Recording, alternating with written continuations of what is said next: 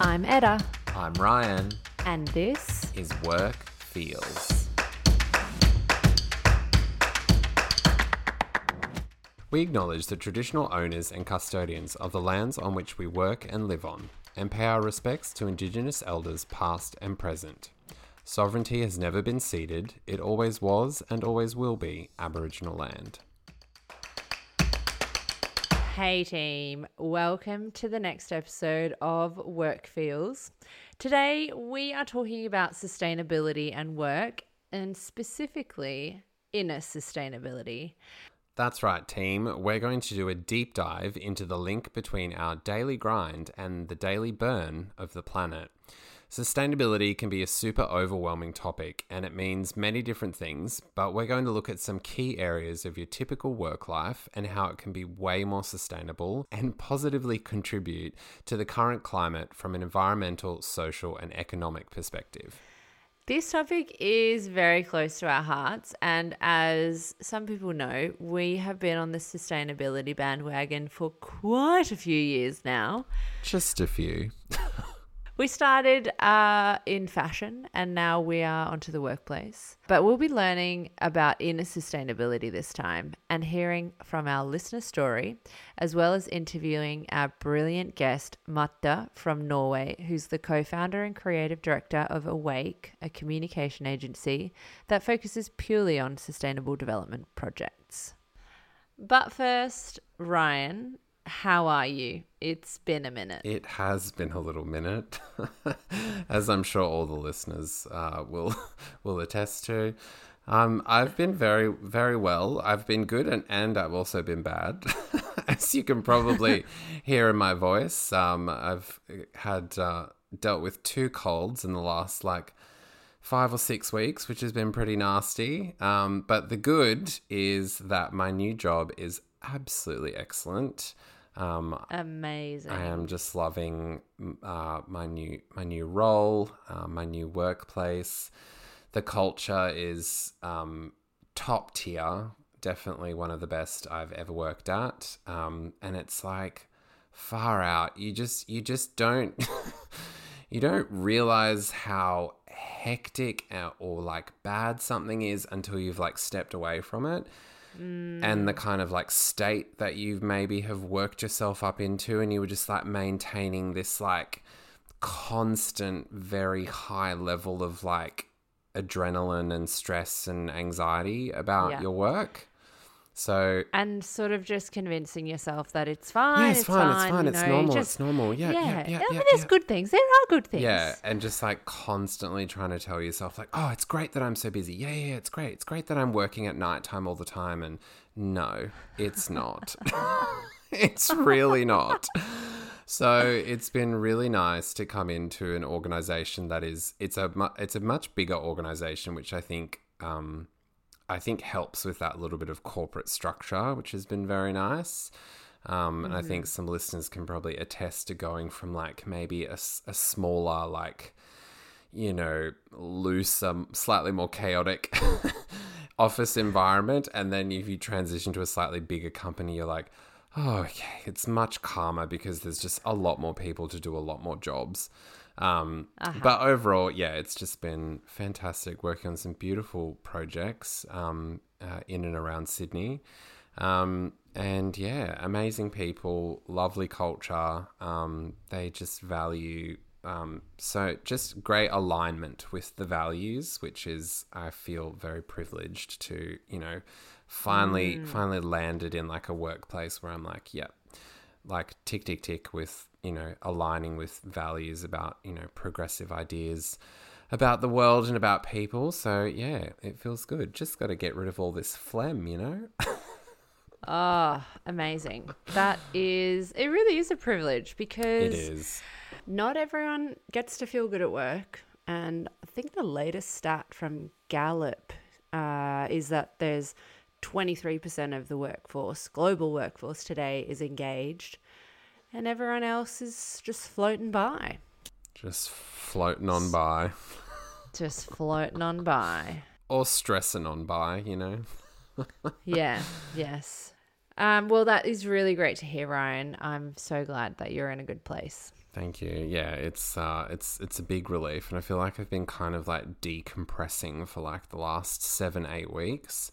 And I have a slight theory that maybe because I've kind of been decompressing and just getting a bit more relaxed, that I think my body is like, oh, hey, germs, you want to come in here? No worries. The guard has been let down. Come on in. I could sound like a bit of a crazy person with that theory, but you know.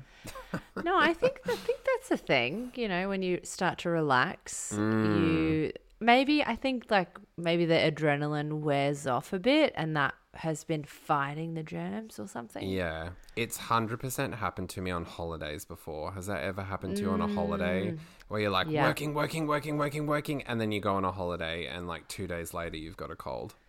Yes, can relate. Anyway, speaking of colds, how have you been, Etta?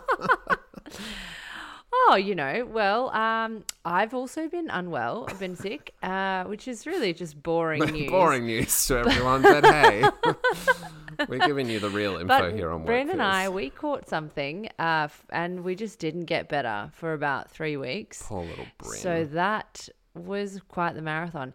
Yeah, so here's the thing. I also have some theories and some hot tips, coming from a bit of a different angle. Not so much about the workplace, but about working mums, working parents. So I decided to put Bryn into daycare because I thought that would enable me to do a lot of work. Productivity is going to get a massive boost. I'm going to be unstoppable. It's a great idea. Yeah. Got him into daycare. Was very excited. He did day 1 at daycare. Snot started to run, and I thought that's not good. But I'm gonna make him go for day 2. I felt a bit bad, but I actually had a huge day that I had to do, so I just wiped the snot away, and I just said, hopefully they don't send him back, and it was fine. He stayed the whole day. However, 2 days later, we were both totally flattened. So we've been sick for like forever. We've been sick for so long, and I've just done nothing. Like my to-do list was so long. Just piling and then up. after about a week of being sick, you just get to this point where you look at your to-do list and you just go, fuck it. Like it's just not going to get done. And you basically just put it in the bin. And 3 weeks later, I emerged and I was like, I don't think I actually have anything to do, because you're just so used to not doing anything. So I'd forgotten what the original to-do list was. So just as a reminder to everyone out there, if you have a really long to-do list that you think is extremely important and you must get everything done, a lot of the things on that list probably could wait 3 weeks. So give yourself a break. 100%. Give yourself a break. And daycare is just a one-way ticket to Germtown. Daycare is a one-way ticket to Germtown. Also, one of the most expensive tickets to Germtown. So hear me out. So here's a hot tip. If you want to put your kid in daycare, this is what I recommend. First, step 1, do not put them in daycare.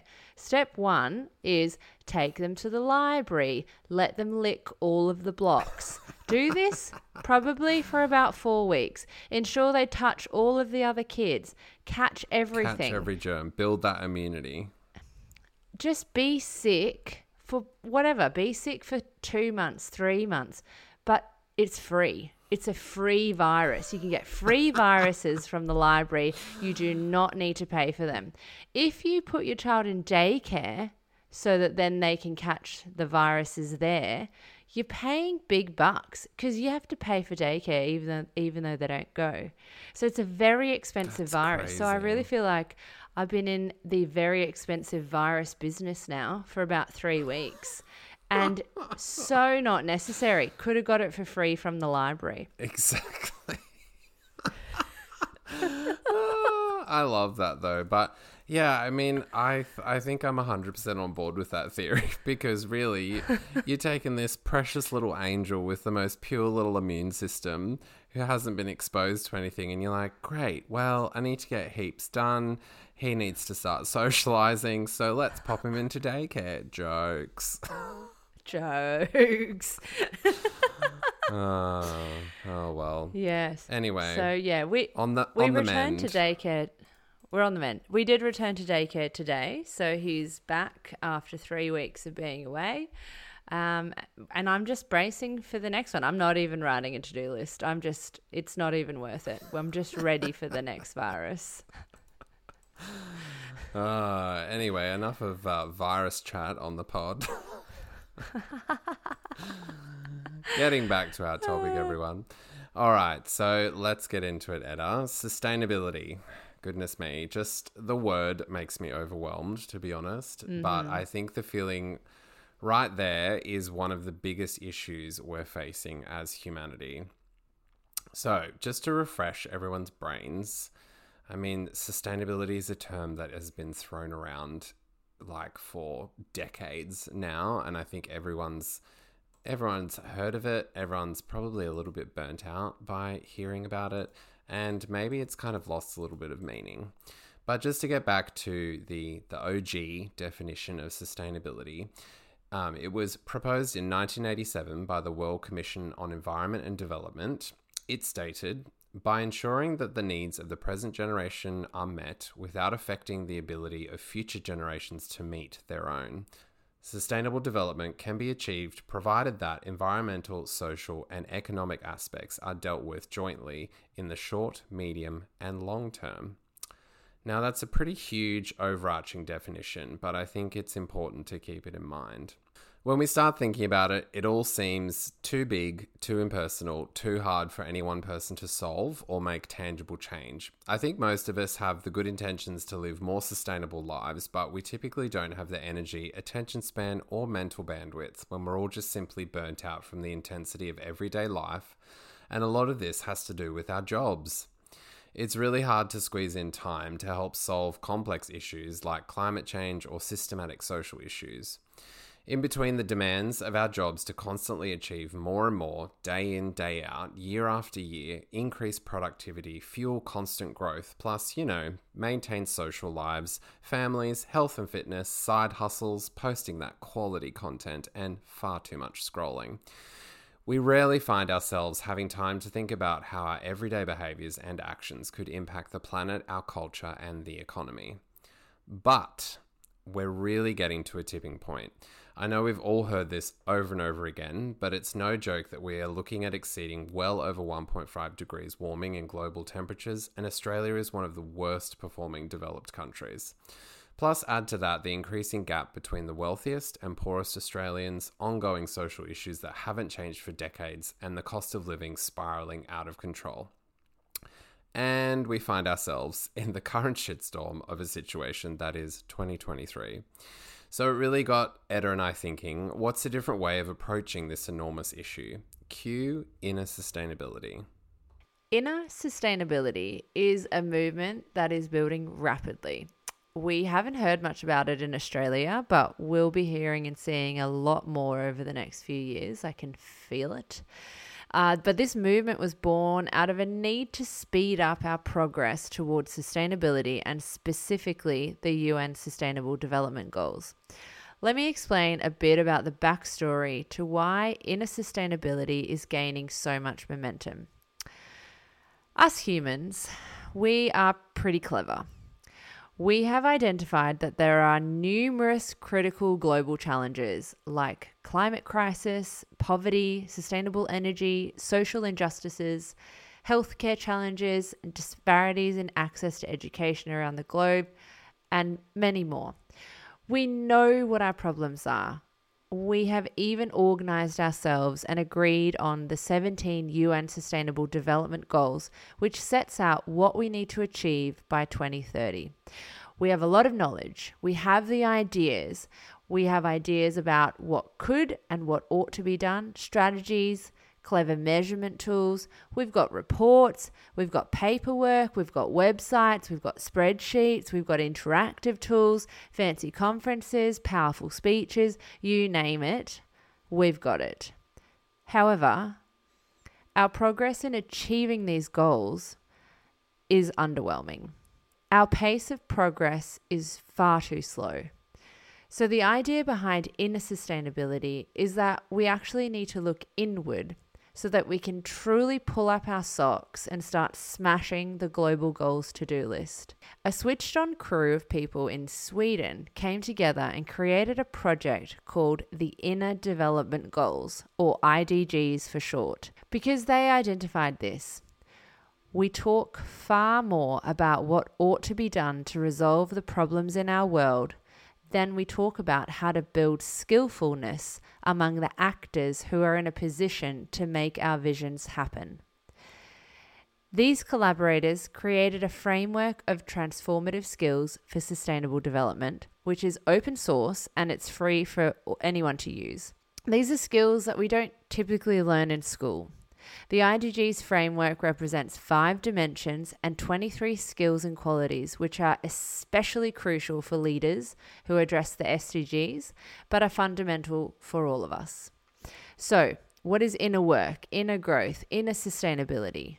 This is what our episode is all about.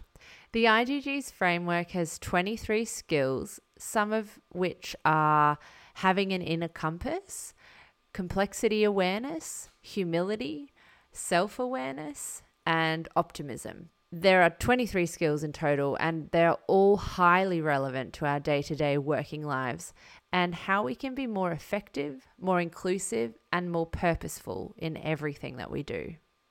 All right, team. So now we've got a bit of an understanding of the link between our jobs and sustainability. Let's hear from our listener story from Jackie.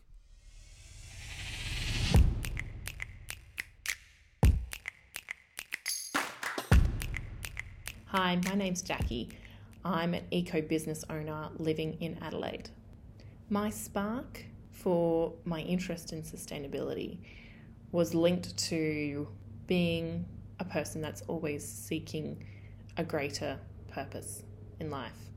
In grade 5, I proclaimed to my teacher that I was going to be a missionary and travel the world telling people about Christianity. It made complete sense to me that if our time on earth was just a test to get to heaven, then what the hell are we all standing around for? Let's get out there. There's people that don't know that that's a situation here and they're going to die in the fiery depths of hell. I couldn't understand why weren't we all more outraged and active about this situation. Fast forward into high school, where a drought took a decade-long hold of my hometown in regional Queensland. Similar thoughts came to my mind. Why are we taking so long to act? The problem, however, was much more tangible than my grade 5 dilemma, when you could see the water coming out of the taps was brown and smelt like soil. It was truly a mystery and a frustration to me that the adults had voted no against having recycled water. The first time I got to vote was Kevin07 with his mantra of climate change being the great moral challenge of our time. And I was stoked that our Prime Minister was going to take care of it all. So I didn't have to worry, right? Unfortunately, that wasn't the case, as we all know now, that we're in a climate disaster. And I saw business as my vehicle to make change, and that's where I've eventually ended up over the years. I sound like a real stickler or kind of hardline environmentalist, but I'm not. I think being judgmental about others is not helpful in making change, in my experience.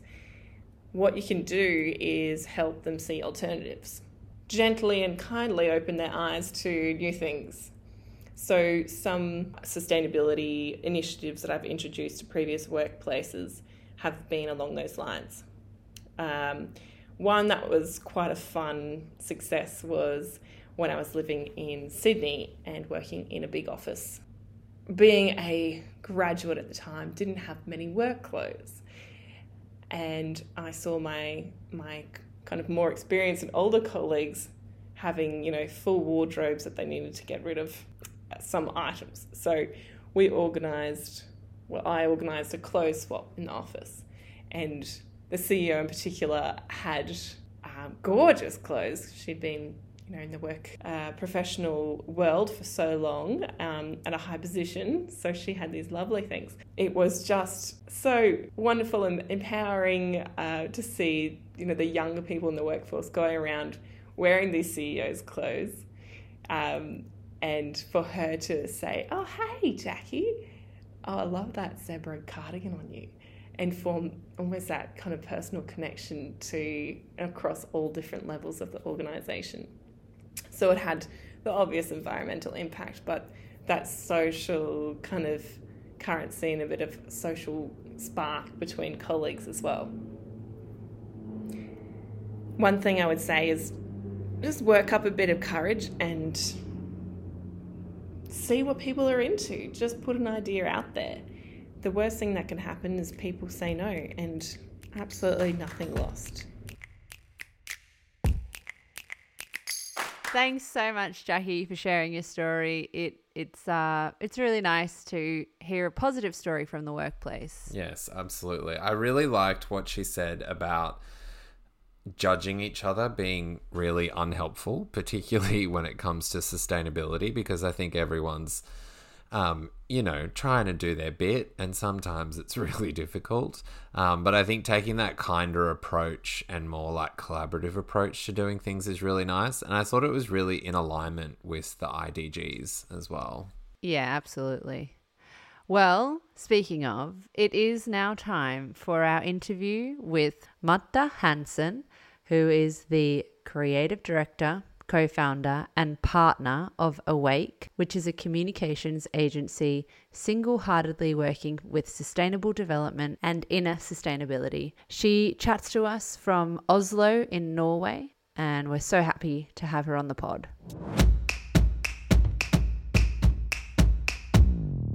Thank you for making the time to chat with us. Thank you so much. Awesome. All right, we'll get started. Tell us your story. You started out as an art director. What got you started in the world of sustainability? Yeah. Before I started Awake, the company that I now work in, I worked 10 years in the advertising industry. And I always got really excited when the projects involved sustainability, because it really gives me a sense of purpose, and it feels really meaningful to get to be able to drive that positive change. And it's also a really deep emotional connection for me, both with getting both people and planet to thrive. That touches my heart. I get really excited when people show their true selves and when they discover new parts of themselves, and also like the power of collaboration. I think that's something that gets me emotional. And also I have a deep connection with nature, just like being in nature, activities and also recreation. And I have also cried because nature is so beautiful. There's been times of that. And then I have I was a kid that was very like I sat and wondered a lot. Like, why does everything exist, and why is it like that, and what is this? Like, I was a really wondering kid, and that hasn't stopped. Amazing. So So I just love solving like complex problems and wonder how we can push the limits to create solutions. Yeah. I'm sure this episode will also help other people start to wonder about our world and about the future. And we're excited to bring a little bit of Scandinavian flavour to this episode. Something that we think a lot about is sustainability, individual and collective well-being, psychological safety at work, and how these worlds interact and intertwine and collide at times. Marte, you're based in Norway, in Oslo. We are very curious about work cultures from all around the world, but I've compiled a few statistics about Norway, which I will share. So, population of 5.5 million or 5.5 million. Norway apparently ranks 8th on the happiest countries in the world list, and as a reference, Australia is 11th. The gender pay gap, I read a couple of sources that said it was 11%. However, the SDGs are reporting around 4.8%. So maybe you can help us navigate through the different statistics there. However, speaking of the SDGs, which I thought was unbelievable, I mean, it's not unbelievable, but being in Australia, in a country where we haven't achieved any of the SDGs, Norway has actually achieved 5 SDGs, which include no poverty, gender equality, affordable and clean energy, reduced inequalities, and partnerships for the goals. Marta, could you tell us a little bit about the Norwegian workplace and what are current employee concerns, trends, and hot topics? Yeah, that was a lot of information about Norway. I believe on the happiest country list, it is both stressed out people here as well, and but I don't know what the terms are for creating that happiest list. But what we see as a big issue nowadays, not just in the Norwegian workplace, is that it's an all-time high burnout from employees. And the stress levels are increasing. That is all over. And also with sustainability strategies are not anchored in organizations. And in big organizations, many employees don't even know the direction or don't understand the sustainability strategies. So you have like people that are burned out and also sustainability strategies that are not in place or not understood. So that is like an issue or a hot topic I see in the sustainability field.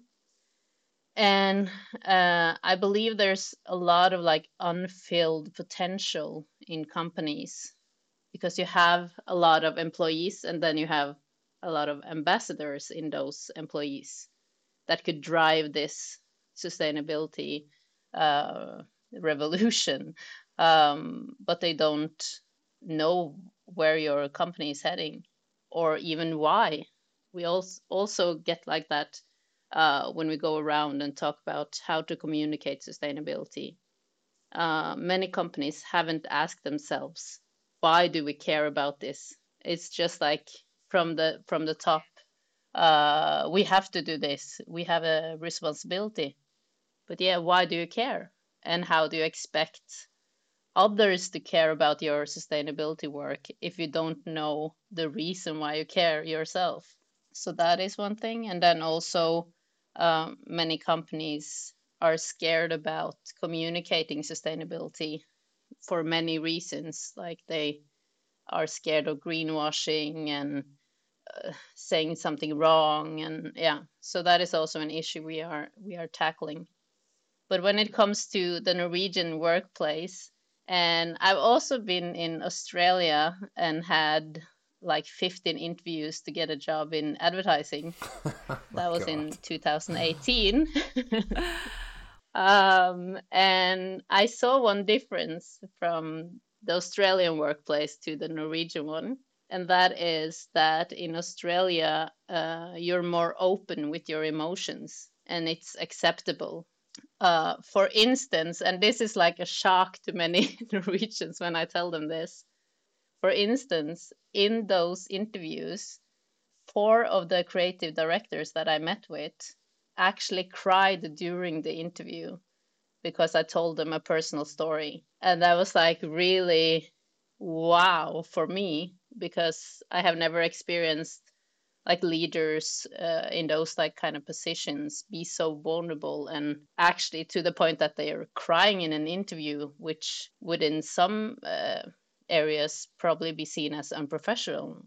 But I think that's a huge power to be that vulnerable with the employees. And I also saw, like, if you think outside the workplace, like I had one time when I was going on this bus in Australia, and the bus driver was like, "How was your day? What did you do?" Like asking me a lot of questions. And there was a queue behind me, and I was like, I did this. Oh, did you go shopping? What did you buy? I'm like, do we have time for that? Would never happen in Norway. Like, we're like really like in our own little world. Yeah. Yeah, look, some especially taxi and Uber drivers as well in Australia, they can be extremely chatty to the point sometimes where I'm like, okay, I don't want to talk about my entire day right now. Just get me to where I'm going, pretty please. Thank you. But I love that, though. There is a great friendliness, I think, to Australia as a whole. Most places you go are very, very friendly. But that's really interesting that I wish I could bring someone to tears in an interview. That's amazing. You must be an incredibly good storyteller and interviewee to do that. That's amazing. Thank you. Your communications agency, Awake, works exclusively with sustainability clients and initiatives, and also has a focus on inner sustainability. What is inner sustainability, and as an employee, how do you awaken it? Yeah. Inner sustainability is all about the human resources, like how we feel on the inside, how to manage our inner self, and how we collaborate, and all the qualities we have inside. And also like applying nature's wisdom and think in interconnected systems, and use like your whole body intelligence, both with like creativity and play and intuition and meditation, well-being. It's a big topic I could talk about for hours, but basically if I should narrow it down, it's like outer sustainability is technology, finance, politics, which is well needed and really from like a headspace. And then you have inner sustainability, which is health, well-being, creativity, senses, play, and consciousness and caring. And those are from a more heart and gut kind of place. And we need that combination to actually have an holistic view of sustainability and both get people and planet to thrive together. That whole ecosystem needs to be working. So that is the approach. And then inner sustainability, I think, have had a lot of different names up through the years, but now it has a really big global movement. That is also because of the inner development goals, which is the new inner goals in sustainability that are created to actually tackle the challenges we are facing in sustainability and have the qualities and the skills needed to tackle that and get us closer to reaching the UN sustainability goals. So it's all connected, and it's like in Awake, like how to awaken this with an employee. The simple answer is inner practice, and to do something every day till it gets like automatic. Because in Awake, we have had this inner and outer perspective since we started. And that's some of the reasons why we called Awake as well. We use a lot of different methods and tools to have that inner sustainability into our company and as a part of us. And it may seem like that will take a lot of time, but it actually keeps us more efficient because we have created like a sense and respond kind of thing where we also always like check in with ourselves, like how is this, how do we reflect. We have like before a meeting we always have a check-in where we like feel okay, where are our energies right now, how should we approach this meeting, what is the intentions, short check-in, and doing gratitude exercises or meditate at work. But we also have like deeper exercises where we have a whole day of inner work to reflect on bigger topics or to really get into it. And we also teach this to companies, the awake way, like how to integrate inner sustainability into a company.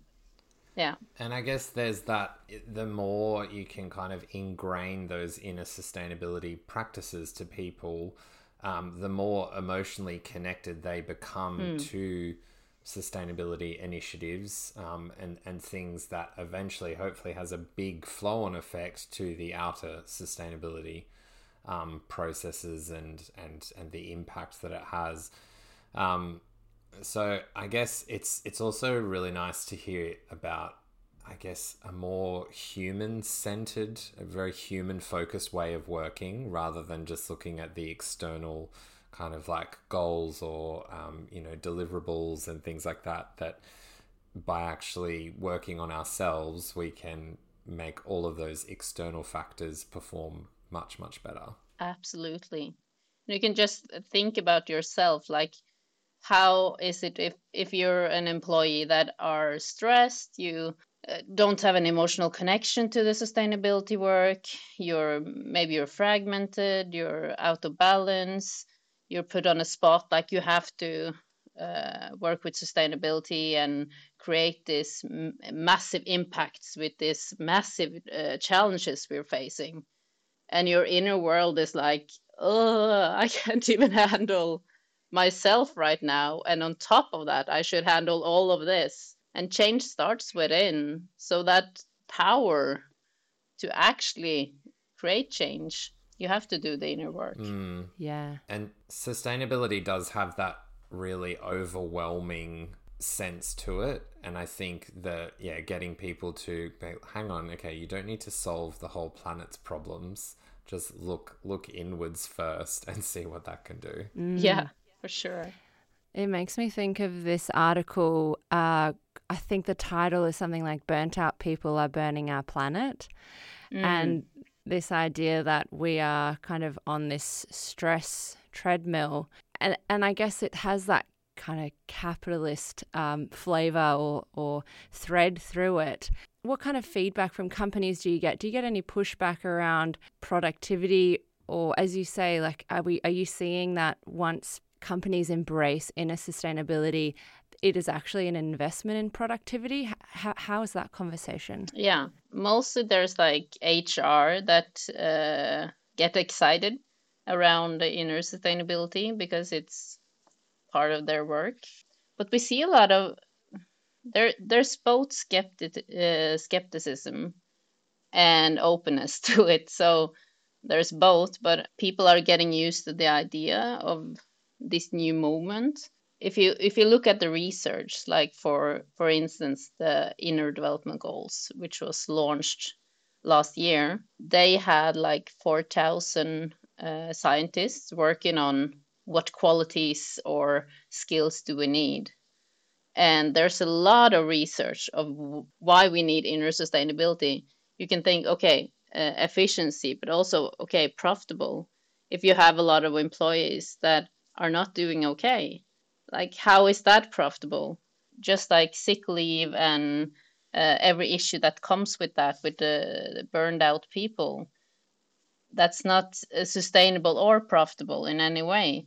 So it's kind of a need for this to implement it. And yeah, there can be a lot of skepticism because something new, but still it's not new. We have worked with those kind of issues and those kind of solutions before. The new thing is that it has gotten now a global movement attached to it. And with those new goals, we see that the EU Parliament is acknowledging the inner development goals as a framework that we have to go through to actually reach the UN Sustainable Development Goals. So it's a political part of it. It's a science behind it. It's a big movement. We see like 250 hubs around the world are catalyzing the inner development goals. And at the Wake, we are such a hub, and the first one in Norway. So we are really getting into those goals. And we have worked with inner sustainability since we started in 2019. But we see this big movement now. And it's like when the Sustainable Development Goals came, people were like, okay, what is this? Okay, we have to take it in, how? And guiding through that and navigating through that field. And the same thing we see now with the inner goals, like how, why, what is this? What is the data? Is this really impactful for us? Should we bring it in? Like the same thing is happening now, but I believe the sooner you jump onto it, like it's coming high speed now. Everyone is going to jump into it. I think this is the next thing that needs to happen to actually move the revolution to actually reach the UN Sustainable Development Goals in time. Like we don't have so much time. We need to jump on this right now. For employees in Australia who are interested in inner sustainability and may not feel this movement as strongly in Australia, what would be some suggestions for people to firstly learn more, but also to introduce it into their organizations, not necessarily as managers or as decision makers, but as employees who want to who really want to embrace inner sustainability for their teams and for their organizations? Where would you suggest they start? I would start to go into innerdevelopmentgoals.org just to read up on the new framework and to understand what that is all about. And also read up on regenerative leadership and Lara Storms, which is a pioneer in that work. And then something they could do is like have a meeting where they discuss why do we care about sustainability and try to get that more emotional approach to it and emotional connection. That will be an easy step one. But there's a lot of stuff you could do. But I think the first step will be just to understand what this is all about and take it in and see how can we as a company bring this into our employees. Maybe there's a course. I believe there's hubs also in Australia. So check that out. And yeah, just understand it first and then try to go into the inner practice. Yes. We'll provide all of these links in the show notes for everyone to be able to click through and educate themselves around inner development. Yeah, and I think one of the core things or one of our kind of missions that Etta and I tapped into a little while ago was we really want to help, just like we did with Undress, our fashion show. We tried to help make that link between your wardrobe and the planet, the climate crisis, sustainability really clear and tangible. I think with this now, with the podcast, we really want to dive into issues that show people that the way you work, our behaviors, our mental health, the way we conduct business, the way we manage people, work in teams, all of that does have a direct link to sustainability and to the planet. So yeah, it's really exciting to I guess see the inner development goals like rising up just like the SDGs, because I think when you say SDGs to people now in a workplace, they're like, oh yeah, I've heard of that in Australia, like it has a fair bit of awareness now. But yeah, getting the inner development goals, I think, and getting that personal connection between you, your teams, your organization, your business, and the wider planet. That's really exciting to us. We really want to show people how you can start doing that. Yeah. And there you also have a lot of research if you are unsure why this is important. IDGs, as it's short for inner development goals, they have worked with like MIT and Harvard, and it's like a huge network of smart and professionals in inner work coming together. And they also have a summit in October in Stockholm, where there's like 3 days of people gathering. This is just becoming more and more bigger and bigger, like movement. I've actually purchased my virtual ticket. So if anyone from Australia wants to attend, there are virtual tickets. I do believe I have to stay up through the night, so it's worth it. It's worth it. I think it will be. Yeah, it's a really impressive and incredible movement that is building, and I think Australia hasn't quite. We haven't felt it as strongly over here, but it's as you say, it's coming. Yeah, really. Brace yourselves. How does nature and the natural environment serve as an inspiration for inner sustainability and workplace design in your work? We both get inspiration from being in nature and taking an ice bath, or breathing fresh air, or going for a hike and listening to the nature and just experience it. But we also apply nature's wisdom to our work with this sense and respond to like nourish the whole ecosystem that Awake is a part of. So we think of it as an ecosystem where we see the different nodes and what they need to grow, kind of thing. And like nature has cycles, both seasons and cycles to work with at the workplace. We also work with the female cycle, like looking at our energy levels according to that and how to reflect and push and pull, kind of thing, where you maybe sometimes needs to step back and take a break and actually isolate yourself a little bit, and then suddenly you have a lot of energy and can create and be innovative. So we work 6 hours a day instead of 8. Nice. But love that.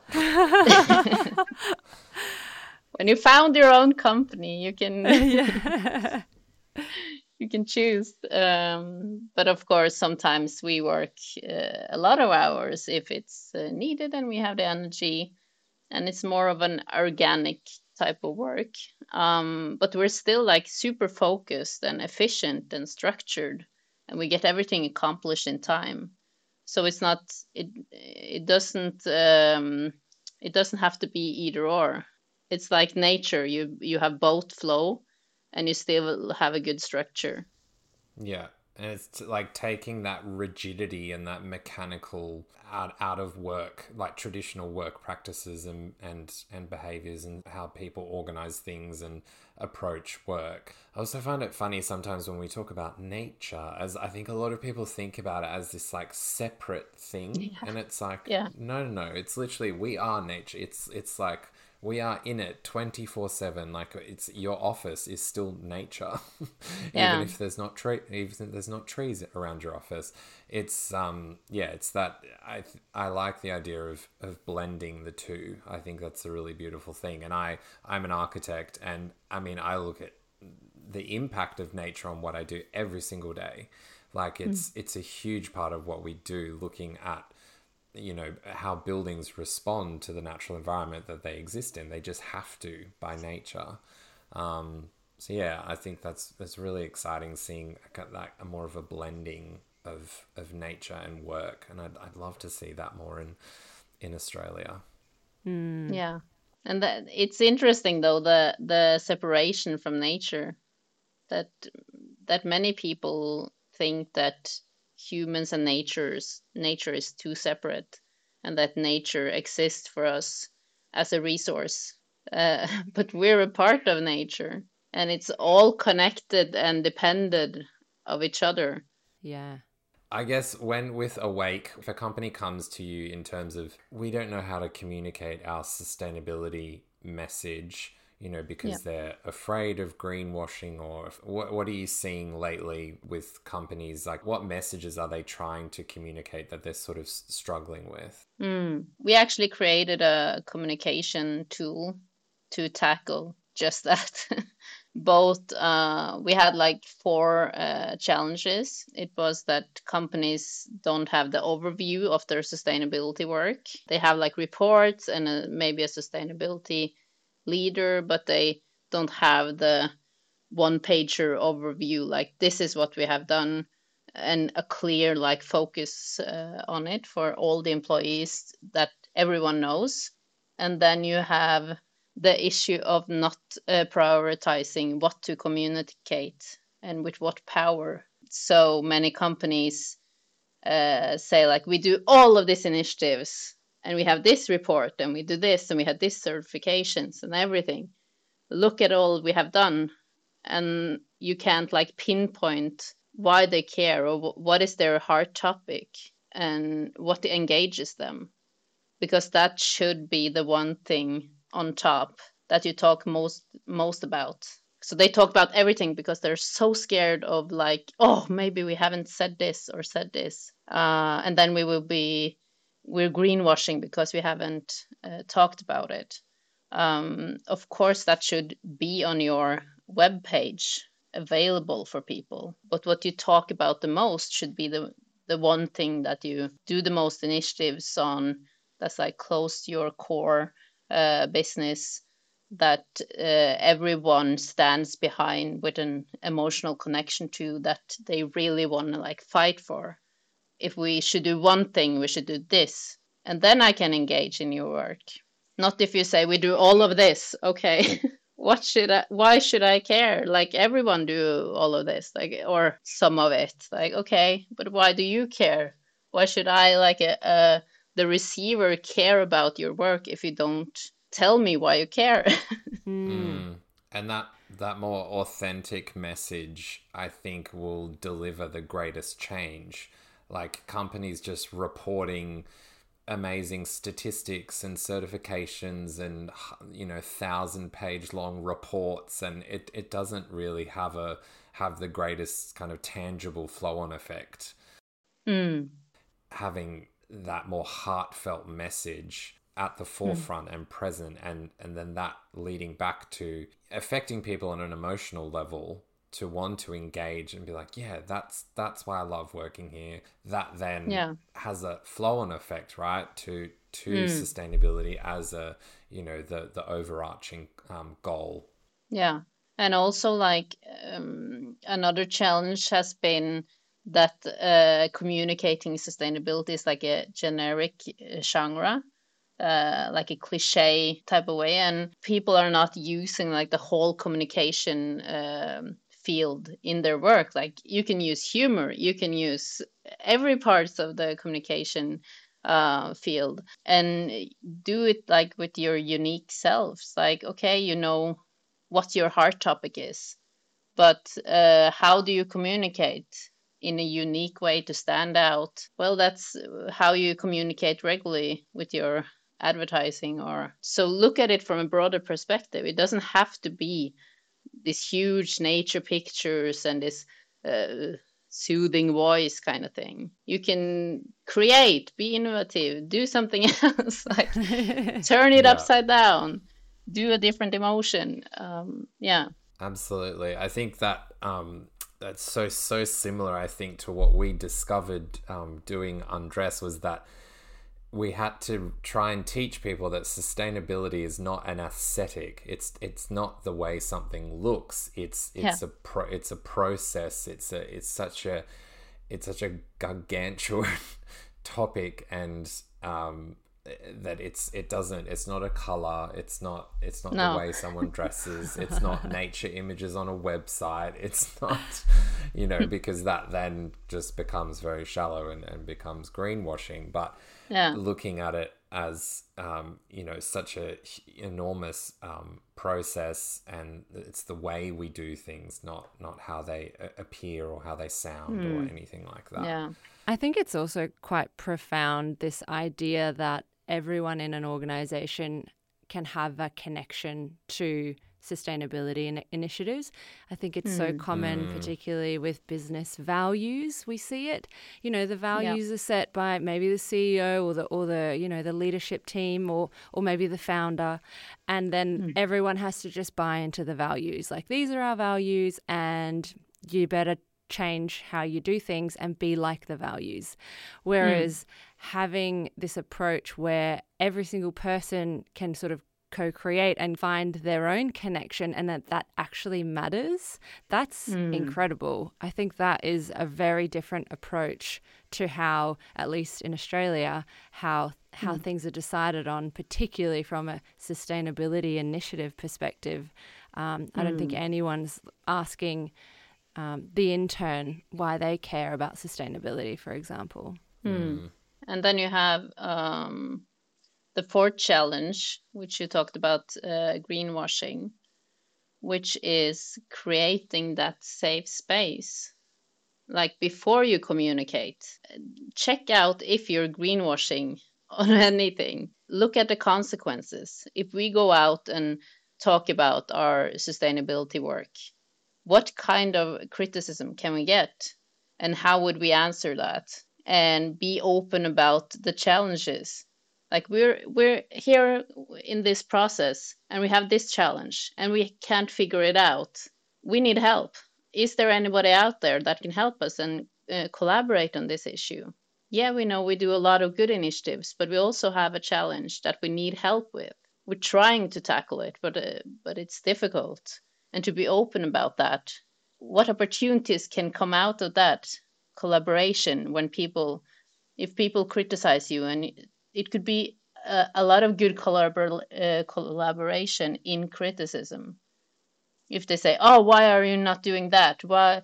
What is this? So you have invested in an airport. Why?" And then you talk about sustainable development. Yeah, we did that because we have to. The reasons why, like, that company actually did that, and then we're trying to create a more sustainable future. How? And then also talk about how can we actually contribute with having this challenge. Everyone has challenges, big or small, and to talk openly about them, and then actually figure out, is there something we should stop doing? Is there something we can do about it? Do we need help to collaborate? How do we tackle this, instead of just holding it to yourself and be scared about it coming out to the public? Yeah, that constant constructive criticism actually helps you evolve something into. It only helps make things better. I mean, I feel like I experience that all the time with my work as well. Like, you're constantly having, if you do any kind of design, it's a pretty obvious one that you constantly get criticized constructively for what you're doing. But it's a process to create the best outcome. And I think it's really vital for people to approach that with their sustainability message as well. Yeah. Well, we are a little bit over time, so thank you so much for taking a little extra. No worries. Is there anything that you want to plug in particular that people can go and visit and check out or access online? Yeah, our website, awakeoslo.no. I love it. No, the inner development goals, of course, but we can put those links in the episode. Yes. Yeah. Amazing. Well, thank you so much for joining us, and all the way from Norway. Yeah. Thank you. Yes, our first international guest, Yay. which is exciting. Yay!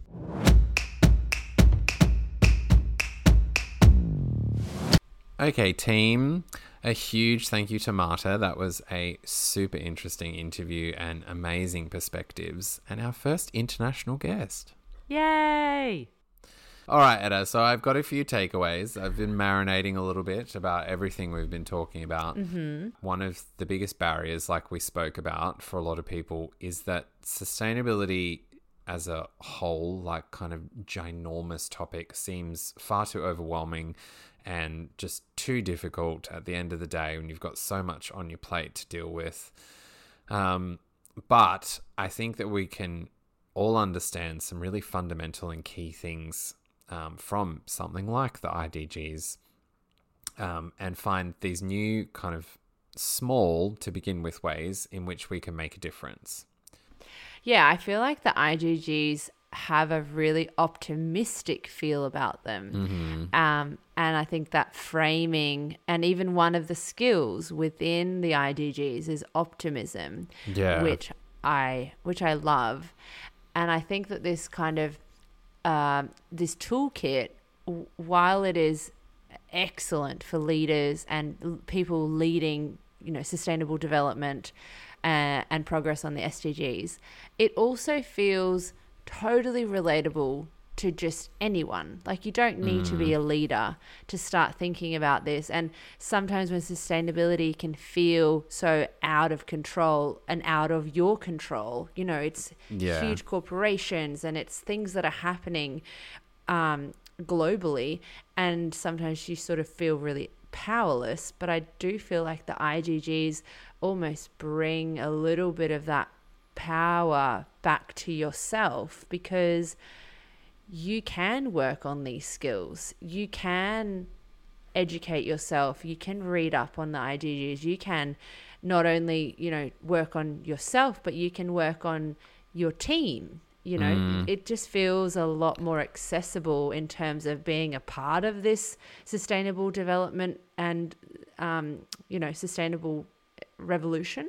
Yeah, I completely agree. I think that it's really interesting that it's like a behavioral, and very social framework. Like it's very humanistic, and this idea of hang on, just look inwards a little bit, because it's really hard to perform any of these enormous outward tasks and goals when you yourself are just a bit of plate of scrambled eggs, Frazzled, totally. Yeah, it's like the unfrazzling of minds. The unfrazzling. So that we can actually get to work.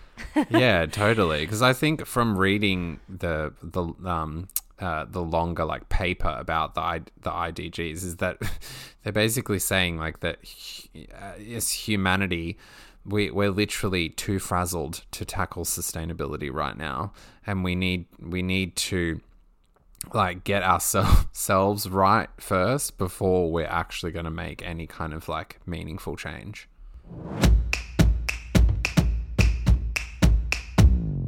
All right, so bringing it back to our working lives, I think the workplace is really an amazing place to start some of these tactics that we've learnt about with the IDGs.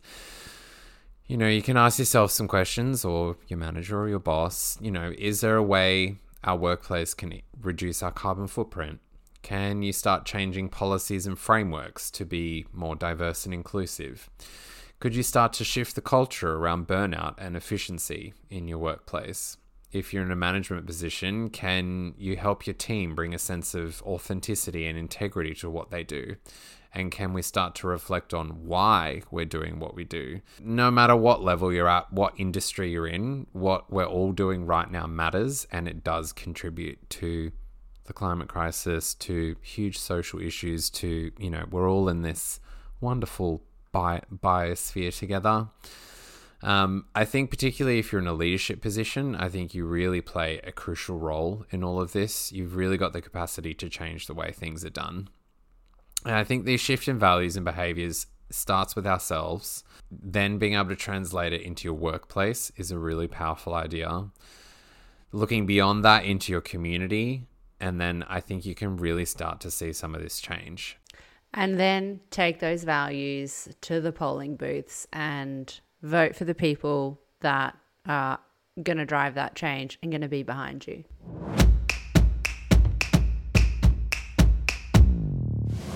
Okay, team, thanks for joining us for another episode of Work Feels. Thank you so much to our amazing guest, Marte, and our listener story from Jackie. You can find Marte on LinkedIn. You can find Awake on Instagram and also at awakeoslo.no.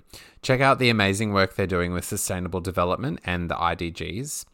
We really hope you enjoyed learning all about inner sustainability. We'll be posting the links to the IDGs and SDGs in the show notes and on our socials. You can find more resources on the link between work and sustainability there as well. So you too can start making those little positive changes that can have a huge flow-on effect. The full IDG report is honestly fascinating, team, and I really highly recommend you have a read. We'll post the link to that as well. If you're interested in connecting with Jackie, our work story, for some more ideas on what to start at work or to learn about her business, you can find her links in the show notes as well. Remember to rate, review, and subscribe on Apple or Spotify. We also would love to hear from you. Get in touch with your work stories, any ideas or feedback. You can send us an email at hello@workfeels.com or send us a DM on socials. You can find us on IG at WorkFeelsPod. LinkedIn, just search WorkFeels. Until next time, team, I'm Etta. I'm Ryan. And this is Work Feels.